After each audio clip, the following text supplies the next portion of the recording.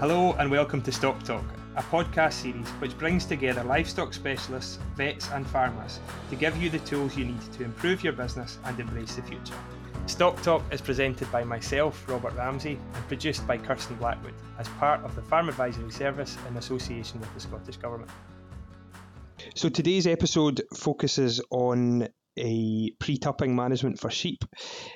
Obviously we're at the start of the sheep season, tups about to go out, and I'm joined today by Megan Fergusson, who's one of our veterinary investigation officers in the SRUC Vet Hub in Ayr.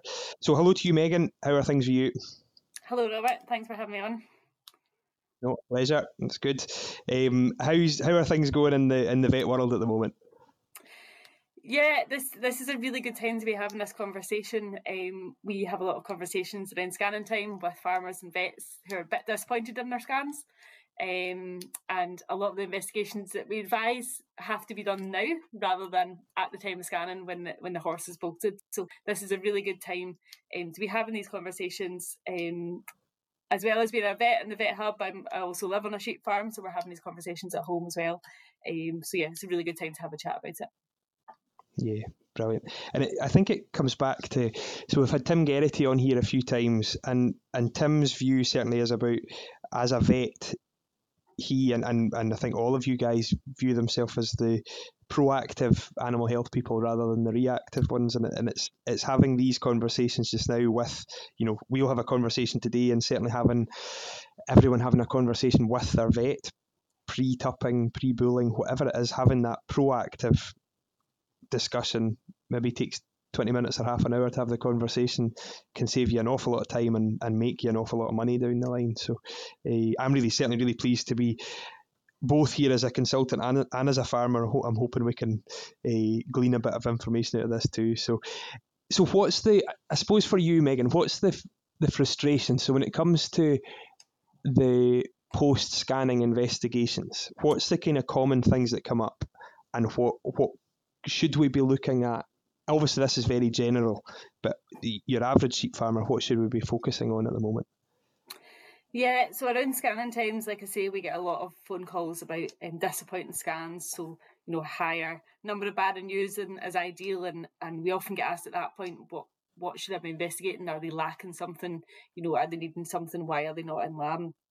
And at that point, we can do things that spring to mind are, trace element testing, think about infectious diseases, think about condition, but at scanning time, they're often going to be very different to what they were at the crucial point, which is at tupping time.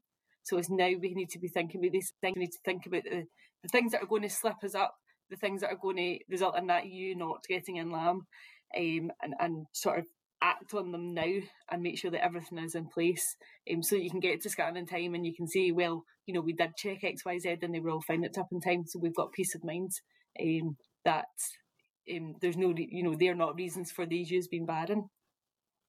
So Megan, it seemed at our end, at the talking to farmers' end in the spring, there seemed to be a bit more toxo or a bit more abortion kicking about this year than there had been in previous years, and certainly a number of flocks I've been dealing with where there is now an abortion issue where there hasn't been before. So there's a lot of people now talking about vaccination for toxo and or enzo, and having that conversation. So could we run through maybe what your thoughts are on abortion vaccines, and how do we manage flocks to have reduce the risk and obviously optimise the number of viable lambs born in the spring? So certainly from what we got through the vet lab this spring, toxo was the most common cause of abortion, closely followed by enzootic abortion or enzo. They usually are the top two, but toxo was quite significantly higher this year. So toxo can cause abortion in ewes, but it also causes higher barren rates than ideal. So if you've had higher barren rates in previous years, it would be a good idea for you to know your toxo status of your flock.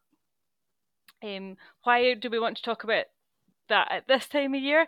Well, it's because there are really effective vaccines against toxo and enzo, but they need to be given before the ewes go to the tup. So that's why we need to talk about it in the summer. Get these vaccines ordered, speak to your vet, get them ordered in, and get them into your stock if you need them. So how do you know if you need to vaccinate or not? Well, you can sample abortion material at lambing time, and if you get a diagnosis of enzootic abortion or toxo, then it would be a good idea to have a chat to your vet and put that into your health plan that you're going to vaccinate for it. But of course, lambing time is a long time ago now, and you might not have had any material available to submit to look at to see why the abortion had caused, or you might not have had a great amount of abortions, and it might just be empty ewes that you're bothered with. So you can actually blood sample to assess for exposure to toxo and enzo. And like I say, toxo is the one that would have a higher rate of barren ewes associated with it. So you can do some blood samples any time of year, and that will assess for exposure to it. So if your ewes are positive, then that means they've either been exposed or vaccinated. But if they're homebred ewes that you're sampling and they've not been vaccinated, then it means they've been exposed. And that tells you it's in your flock. It could be causing barren ewes, it could be causing abortions at lambing time, it could be causing these live lambs to be born with a little mummified twin. They're the main ways that toxo sort of shows itself. So, once you're vaccinated and your animals have been exposed, then it would be a really good idea to speak to your vet whether vaccine would be appropriate or not. And usually if they've been exposed and they're not vaccinated, then it would be a good idea to go in with it. It's also a good idea this time of year. There's a lot of sheep moving about the country, being taken off and brought onto farms. But it's useful to know the status of any stock that you're buying in, particularly breeding stock. So if possible, speak to who you're buying them from. Find out what their toxo and enzo status is. Do they vaccinate their ewes? If it's ewe lambs you're buying in, the chances are they won't be vaccinated. But if they are vaccinating, then the chances are that they have had exposure in the past, so it would be a good idea for you to vaccinate them as well if you're bringing them into your flock.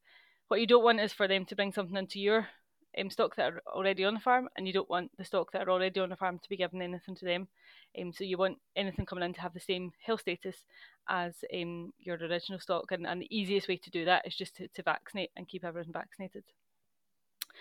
If you do your blood samples and they're negative for antibodies, then that's great. It means that toxo shouldn't be causing a problem in your flock at the moment, but it does mean that they're very vulnerable and would be naive to any infection. So if toxo did appear in your flock, then it could go right through them if they've got no protection. So again, if they're negative, then that would be an indication to get vaccine in them as well. So yeah, just have a think about whether a vaccine would be something that you could use in your flock. And like I say, speak to your vet, do some blood samples. And whether they're positive or negative, there's definitely a conversation to be had there of whether abortion vaccines would be useful to you. And they are very effective vaccines, so really good to think about using. So there's a question, quite a common question about just now with again, people who are starting to vaccinate, and I would include me in this one as well, is what do you vaccinate? So if you've got a flock of 500 ewes and you've got 100 ewe lambs coming into that flock in the year, I suppose we've got the option we don't vaccinate any and take the risk, which is if we've had an issue, it's obviously a pretty high risk that there's going to be an issue again in the future. We then have the option to just vaccinate the ewe lambs, or you vaccinate the whole lot. And the problem is the cost or the initial problem is the cost of the vaccine. It's not a cheap thing to do. But what's your thoughts on, see if we had a big issue last year, ewes have antibodies, are they suitably inoculated, or do we want to be vaccinating the whole flock? I think that the problem is that you cannot guarantee that they've all been exposed. So you're leaving yourself open to problems, and the advice would be to vaccinate everything. Yes, it is a costly vaccine in terms of the cost of the vaccine and labour, but what you have to remember is that the vaccine, it only needs to be done once. So if you do your whole flock in the first year, then after that you're only doing in your replacements that are coming in. So though it's a big outlay in the first year, it's much less year on year, and if you keep it up, then you've got that much smaller cost year on year. And when you think about it, the cost of barren ewes, the cost of abortions at lambing time are much bigger than the cost of using this vaccine. So yes, you can manage risk within your own flock, but I don't think you can guarantee that everything's been exposed. Therefore, to give yourself peace of mind, it would be better to go in with vaccination. Sound advice. And again, that's led by that conversation with your own vet as well, isn't it? It's having that discussion. Yeah. I think, again, putting it in context, if you were to go and, I think Enzo and Toxo together, or Enzo and Toxo, vaccinating for both would probably be somewhere about £9 a head. If you vaccinate 100 ewes, it's going to cost you 900 quid. And fat lambs at the moment are over £100. You don't actually, when we look at it in context, it's a lot of money. It's a big cheque to write, but actually, you only need to save 9 lambs per 100 ewes to make it pay. Exactly, and if you think back to last lambing season, if you were one of these many farmers we spoke to who were pulling out live lambs with a little mummified twin alongside it, there's a good chance that was Toxo. And if all those little mummified twins were live lambs, then yeah, it's going to pay for itself very, very quickly. And from a frustration point of view at lambing time as well, it's nice just to get a good set of lambs out of you. That's what she should be giving you. So you need to give her every chance to do that for you. And there's a lot in that. So my own lambing at home, we had Toxo in hogs, and it was actually a thing. The rest of the lambing went really well, and the hogs actually, in the end, it wasn't a disaster, but they weren't a great bunch of sheep to go and see. They weren't something you were looking forward to seeing in the morning, because there was multiple issues and multiple problems, and it just took the shine off the whole job. And I think if it was it really opened my eyes to what would happen if it was a proper Toxo storm through the whole flock. It wouldn't be a nice place to be, regardless of the economics. It wouldn't be a nice. Lambing's supposed to be, when it's going well, it's the best job in the world, but when it's going badly, it's among the worst. So. Yes, it's a very hard stint when it's going wrong. And something to remember as well is there were some difficulties with getting vaccine last year. So if anyone has a group that didn't get vaccinated last year and thinks they got away with it, then the advice would be to definitely make sure you do them this year, because you will see problems down the line with that group. It might not become apparent in the year after or so, but definitely get them up to date. Yeah, and it's one of those vaccines as well. It's not like it's a live vaccine where you, as you say, you do it once and it's done. You do what you'll get into the system where you do your ewe lambs on the way into the flock. So simple. We don't need a booster. We don't need to go back to it. It's a one-off simple job, whereas many of the other vaccines we deal with are an annual booster. And did we do that? Did we? Did you? It's it's a nice clear-cut job.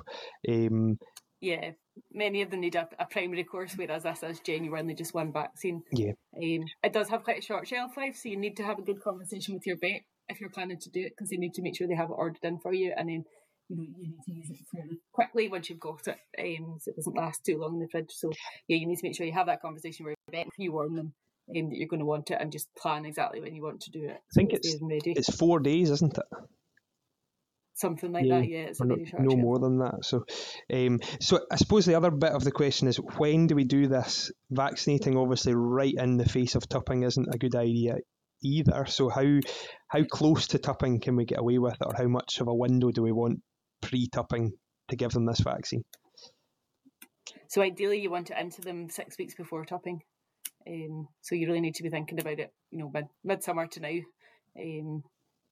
Yeah. As well, so Toxo seems to have been the issue, toxoplasmosis, but enzootic abortion also, we can vaccinate against it. It's a cheaper vaccine. Would you be in the camp where even if you hadn't had an issue with it, you would just go with that at the same time as well? I think that's a conversation you have to have with your vet based on your own flock. Every flock will be different. And it's all about managing risks. So, if you're a completely closed flock with no crossover with any other stock, then fine, it might be a managed risk decision to not vaccinate. But if you are buying any stock in, then it probably would be advisable just to vaccinate. These vaccines are very effective. And if we get cases of abortion due to Toxo or Enzo from vaccinated flocks in, then we do take that further. We investigate, why is the vaccine not worked, and it's pretty unusual to have that scenario. So, it would definitely be a conversation you have with your vet. Could you not vaccinate? But that would be a risk, and you would have to manage that really effectively to make sure you got away with it. Yeah, perfect. And the other vaccine that a lot of folk are talking about now is a foot vax. So there's a lot of flocks vaccinated with foot vax. Obviously, when those ewe lambs are coming into the flock, we want to get them on that system as well. How far off, so when we're vaccinating for foot vax, you want to do it at the time of highest risk, I think is the way they word it. Now, I'm quite sure I'm right here. We don't want to be doing enzotoxo and foot vax on the same day. I wouldn't be. They would be licensed. So enzo and toxo are licensed to be given together. You can give them on the same day. But I wouldn't be giving any other vaccines that day as well. And would you leave it a couple of weeks or something? Is that the best practice? Yeah, I mean, that again would be a conversation you have with your vet. When would be best to fit it in with regards to, you have to manage the risks and benefits of handling lots of groups repeatedly and that sort of thing. But yeah, I would just have a conversation with your vet based on your flock when would be best to fit it in the calendar. But enzo and toxo can be given together, and I would do foot vax another day as well. Yeah, if required. So again, that's a whistle stop tour through abortion vaccines, and hopefully that's of some use. But the main point there is to have that conversation.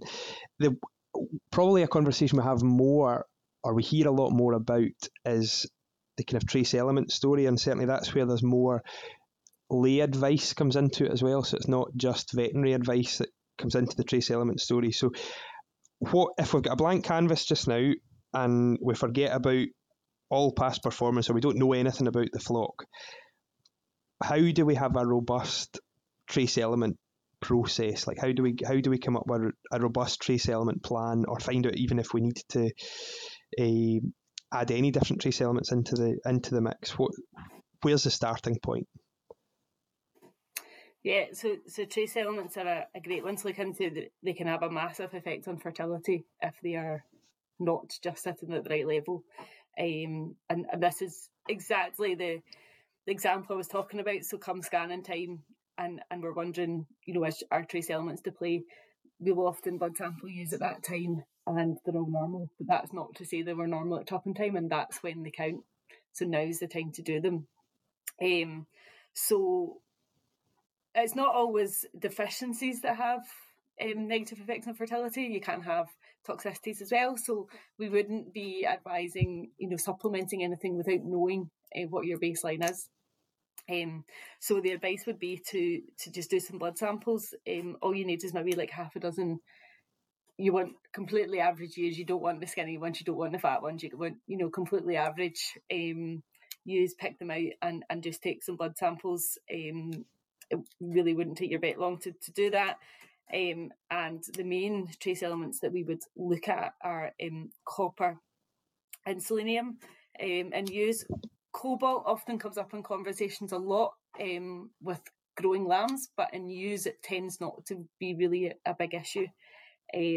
So copper, a lot of people will be wary of copper, and it's one to make sure that they're not getting too much of, because you can kill sheep by giving them too much copper fairly easily. So yeah, definitely one to check out. True copper deficiency is pretty rare. It's more often that it's been locked up by other trace elements that are in the grass. So that will be very farm dependent, depending on what type of grazing you've got. So that's copper. Selenium has a big impact on fertility. So we test that through blood sample as well. What you'd want to do though is you want to do this testing in plenty of time, so that if supplementation is required, you've got time to get it into them. So you need time to get blood samples taken, get them to the lab, get the results, and then consider what sort of supplementation is needed, be it boluses or drenches or nothing. and you need time to have that into them, a good few weeks before the tups go out, because you want them to be just at the right mark at that point. Another one that often comes into play, or is mentioned, is iodine. So we can test for iodine as well. It more comes into play late pregnancy. So if you've got low iodine, you'll have higher rates of like stillborn lambs or weak lambs, that sort of thing. But it's still really useful to know where it is now. And then often some people will retest near their lamb in time as well, just to check that it's okay. It's a thing we're seeing a lot at the moment. Is there's an awful lot of soil sampling on the go, which is a great step forward. It's a great it's huge progress for farm businesses, but some of these soil samples are going into great depth, huge depth when it comes to trace elements and minerals available in the soil. My view on that certainly is doesn't really, of course it matters what's in the soil, but for tupping, for management of sheep, it matters what's in the sheep. What's in the soil, and the dynamics of what's happening in the soil are hugely complicated. But actually, if we can do a blood sample and find out what the key trace element story is in the sheep, we can then deal with that directly to the sheep and know that it's done appropriately. Do you see? So we quite often hear of people from, and as an industry, it's great that we talk to each other and we do share information. We do often have networks that are much greater than just your local area. So you're talking to people in, hundreds of miles away and getting advice on boluses and drenches for pre-tupping. Do you see it where we have things that work really well in some areas and actually cause, where there's a huge deficiency in something, and actually the toxicity story or the where actually a bolus or a drench is counterproductive rather than a benefit? Definitely, that's why it's so farm specific, and the ground, actually the soil does actually come to play quite a lot, because that's where a lot of them are derived and get into the sheep. So it's a very farm specific thing. You need to know what your ground is doing, therefore what your stock is doing. And yes, what works for one person won't work for someone else. So, just because someone else who bought the same sheep from from the same source has bowling with this, doesn't mean to say that you have, because they're not grazing the same ground. And it also would be fairly important to have them grazing the ground that they're going to be grazing at tupping, within reason, before you do your blood samples, because that's the nutrition they're on, and that's what we're looking at.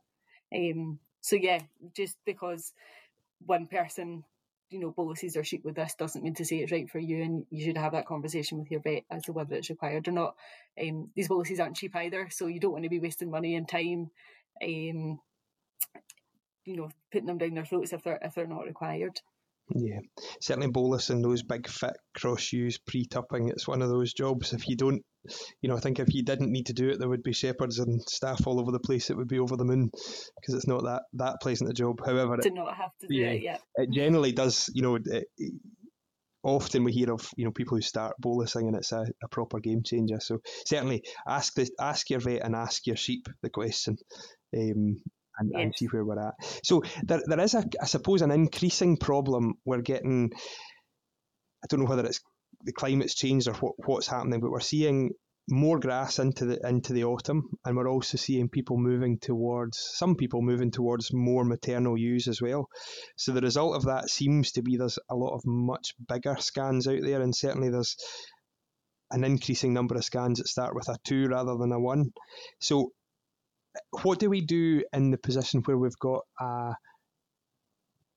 too many lambs? So we're getting too many triplets and quads. Is there much we can do at this time of year, in this given year, to reduce that, or to kind of optimize that? Or is it more of a long-term genetic discussion we need to have for that one? I would say it's a bit of both. So we're always talking about a rising plane of nutrition at tupping time, and make sure their condition scores are right. Depending on the breeds, you want them anywhere between 2.5 to 3.5 body condition score out of 5 at tupping time. The lower end being your hill breds, and the higher end being more lowland breeds. But certainly condition has a big driver for litter size, and you'd want to have a conversation with your nutritionist or vet of, are your condition scores contributing to that?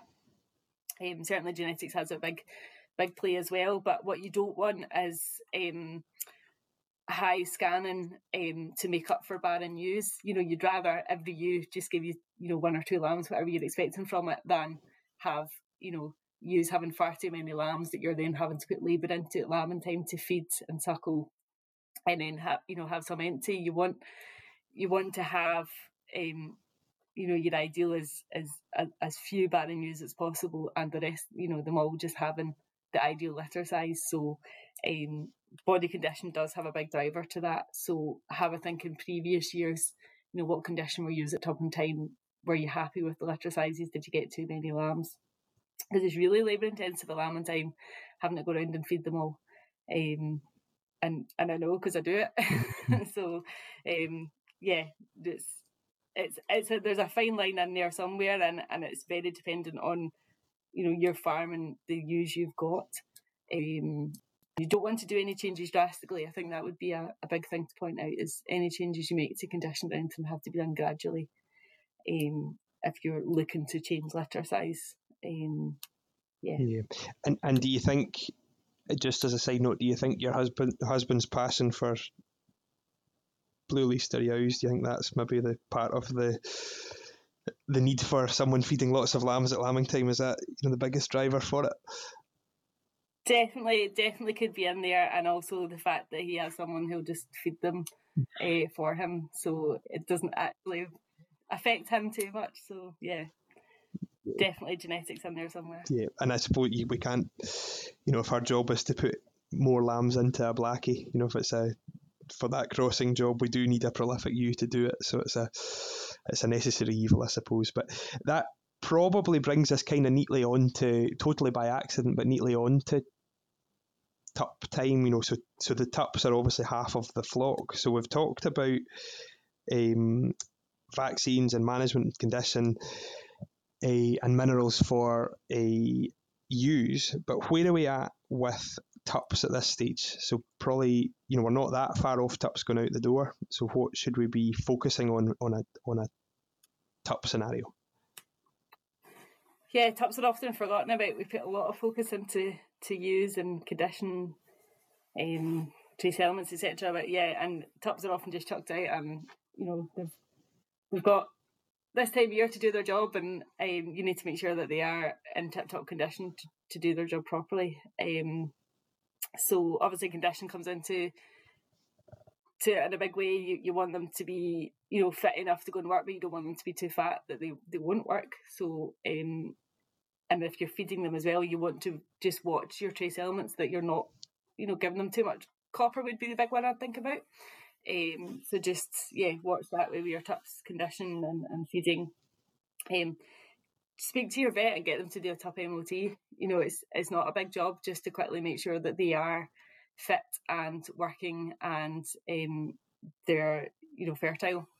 That's the main thing you want. You don't want to be end up having a really prolonged lambing because you had an infertile or a subfertile tup go out to your ewes. The other thing we often get asked about, or sort of noted, is some folks will have a higher percentage of like gimmers that are barren, and often it comes down to, it can be condition, but we often question whether tup power has been enough for them.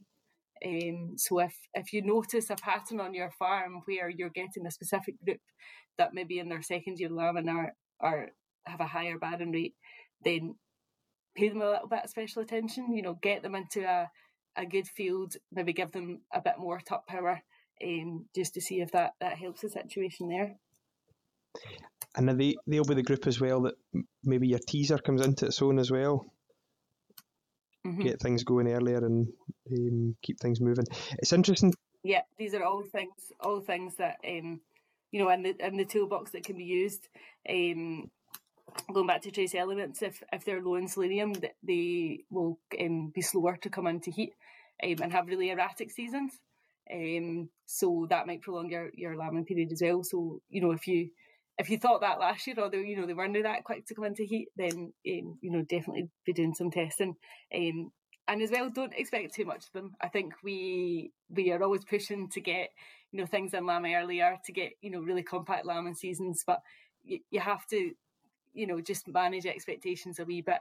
And if you've got a more hill breed that you're trying to breed a wee bit out of season, then you're not going to get as good results if you wait till a wee bit later until they're actually in their breeding season. Yeah, I was reading a ram catalogue the other day, and they were promoting that is the Sheelan tups that will tup 140 ewes, and I think it's amazing. That's a real stock getting tup. But the question would be, am I happy to gamble enough? If anything goes wrong, that's 140 ewes that there's an issue with. They're either late or empty, or for me, the fact that the tup can technically do it, I think I'd be giving them a bit of company just to make sure that those ewes are covered in the correct time. Yeah, just because you can do doesn't mean you should, and I don't know how you'd have any guarantee or proof that was possible. Mm-hmm. Yeah. We're also in, so this is probably we've trodden this path before, but obviously tup sales are about to kick off, and we do have a tradition, a heritage of producing outstanding pedigree tups that are very well fed. So what about that transition? We've talked about managing our own tups, but what about the tup that we're bringing home? And I know this drum does get beaten back and forward, but how do we manage the transition from pre-sale diet to tup that's fit to go and do his work? How do we manage that to best effect? Yeah, that's a really tough one, because tup sales are really quite late for getting all this sorted out, and getting your tup home, getting them checked, to get them out. Often they'll come home straight off the trailer and be out to use and just have to go and do their job.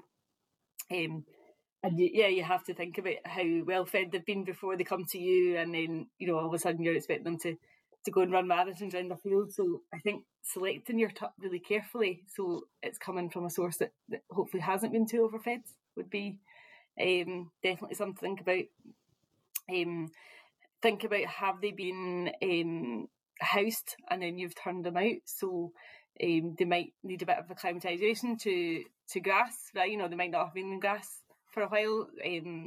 So I would try and pick something that has been sort of definitely grass fed and not overfed.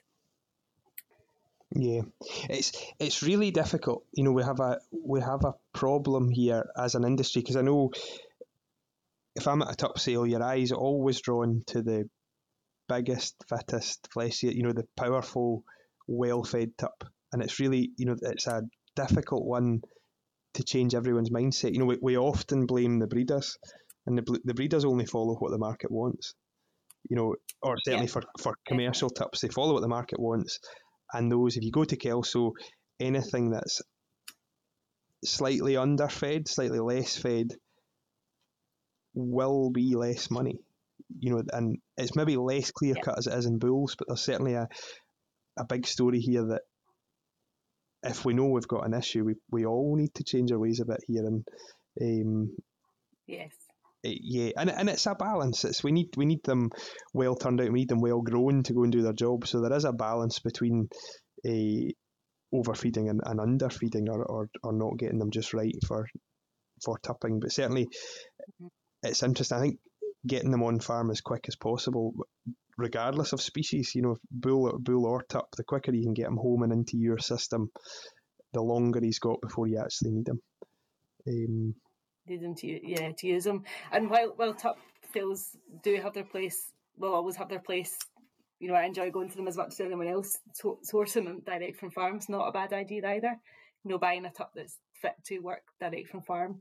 And as always, the gold standard would be to not buy in, to try and breed your own, but obviously that's not possible for everyone. Yeah, no, it's interesting, and it's a political hand grenade. I think hopefully we did okay there without offending anyone, but it's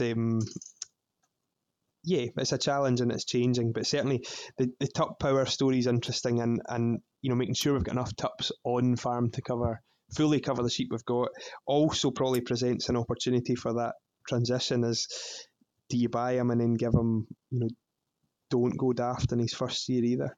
Is, does he really need 140 ewes in his first year, or could he maybe get 40 to start with, and kind of grow into the job, or a bit of company to start with? Anyway, yeah. we could discuss that one at length. I'm sure we will down the line. So, So I suppose summary wise, the main thing today is to be as proactive as we can be and discuss. I think getting the vet on the phone, or better still, getting the vet on the farm. Almost have a cup of tea at the moment, have that big conversation about what we're trying to achieve. So we've certainly covered quite a lot of ground today, Megan. Could you do a quick summary of what, key points that you would, if you had an average farmer in front of you, what are the main things they should go at in the next few weeks to ensure a better tupping performance than they had last year? Yeah, so I think just cast your mind forward to scanning time and think, right, you're standing there, you've done your scan, you're a bit disappointed, there's too many ewes empty. At that point, what do you wish you'd done now? So know your toxo status would be a biggie. If you're unsure, get some blood samples done, and if appropriate, get some vaccine into them. Trace element test now, so that you know when they go to the tups, they are all okay. Think about condition score in your ewes. It's even just useful for you to know what they were at tupping time, so that next year you can either do the same or adjust them, and just make sure your tups are good to go when you've got enough tup power for them. I think they would be all the things we'd be talking about if you phone me up at scanning time and say I've got too many empty ewes. They're the things we'd talk about, but we can't do anything about them then, but we can now. So have a chat with your vet and just get these things sorted before tups go out. Yeah, and if we get that right, get nutrition right through the winter, the bit in the spring that we all talk about, the lambing end of things, should be a lot more enjoyable and a lot more profitable as well. So, yeah, brilliant. Megan, thank you very much for your time. I know you've got a lot on, and we certainly appreciate having that chat, and hopefully people listening to this will have got an awful lot out of it. So thanks a lot for your time. Yeah, thanks for having us. Thank you. If you enjoyed listening to Stock Talk, you may enjoy some of our other podcasts, such as Crofting Matters, which is a 12-part monthly show that discusses all things crofting in Scotland, including livestock management. You may also enjoy our new podcast, Agriculture, which tells the stories of some interesting and influential people in the agricultural industry. Just search Crofting Matters or Agriculture wherever you get your podcasts from.